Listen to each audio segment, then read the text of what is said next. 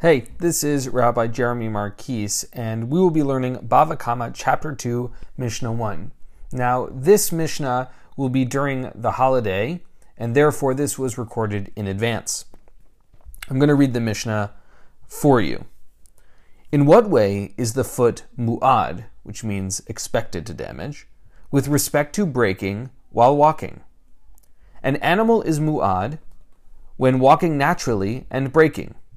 If it kicked, or if chips flew out from under its feet and it broke the vessels, the person pays half damages. If it trampled the vessel and broke it, and it fell on another vessel and broke it, the person pays full damages for the first and half damages for the second. Chickens are mu'ad when walking naturally and breaking. If a cord were tied to its legs, or if it was hopping and broke the vessels, the person pays half damages. So in this first Mishnah of the next chapter, we are starting to explore what in the very first chapter is called the ox. The ox refers to the concept of the foot, meaning to say when animals are walking along the way. And that is what is being expressed here. It's interesting, according to the commentator HaMeiri, that this is the first thing mentioned in chapter 1, and therefore is the first thing being explored. So the question that the Mishnah begins with is, in what way is an animal that is walking, what is the expectation, mu'ad, something that we expect to break stuff, what is the responsibility? Meaning that there are animals, when they are doing their thing, we expect that they might break something. And here, we're told, an animal is considered mu'ad, meaning to say we expect it to break stuff, when it is walking naturally and breaking.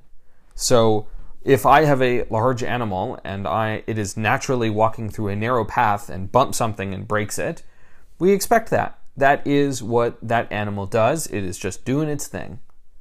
However, and this is where the Mishnah continues, if it kicked, or if chips flew out from under its feet and it broke the vessels, the person is obligated to half damages.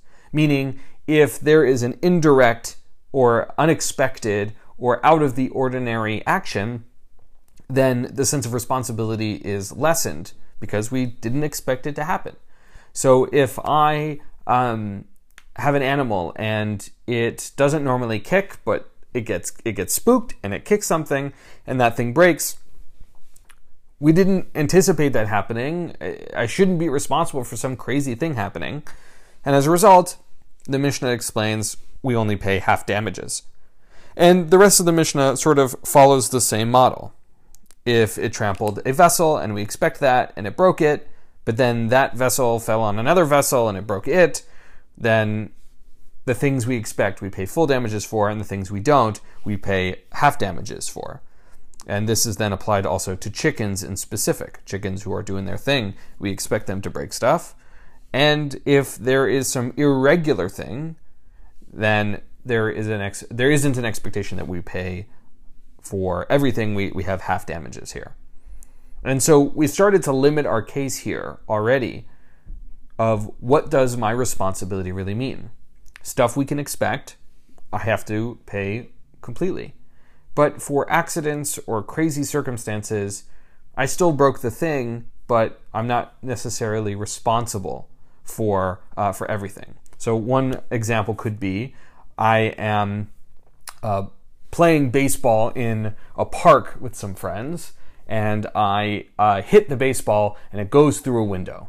Okay, baseballs are hard. I was batting it and there was a window and it broke it. I'm then responsible for the window perhaps. But let's say the ball would have normally landed inside the field, but it bounced off of something super strange and it bounced off a couple of things and then it went through a window.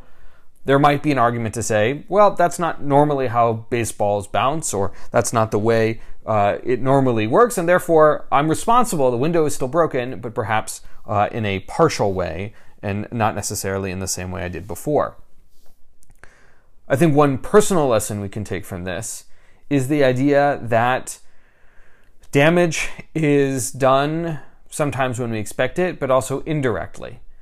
Meaning, the way I speak to someone, if I'm rude or nasty or mean, it's very clear that I've done something damaging. But perhaps I've gossiped, or I've said something, or something happened indirectly. I was overheard, or there was another circumstance in which my intention wasn't, or it was irregular, or I didn't normally have the type of interaction I would have wanted, but it ultimately hurt someone. There is a sense of responsibility here. The Mishnah doesn't clear you of all charges when it's an accident. It still holds you responsible. And that's true for us too.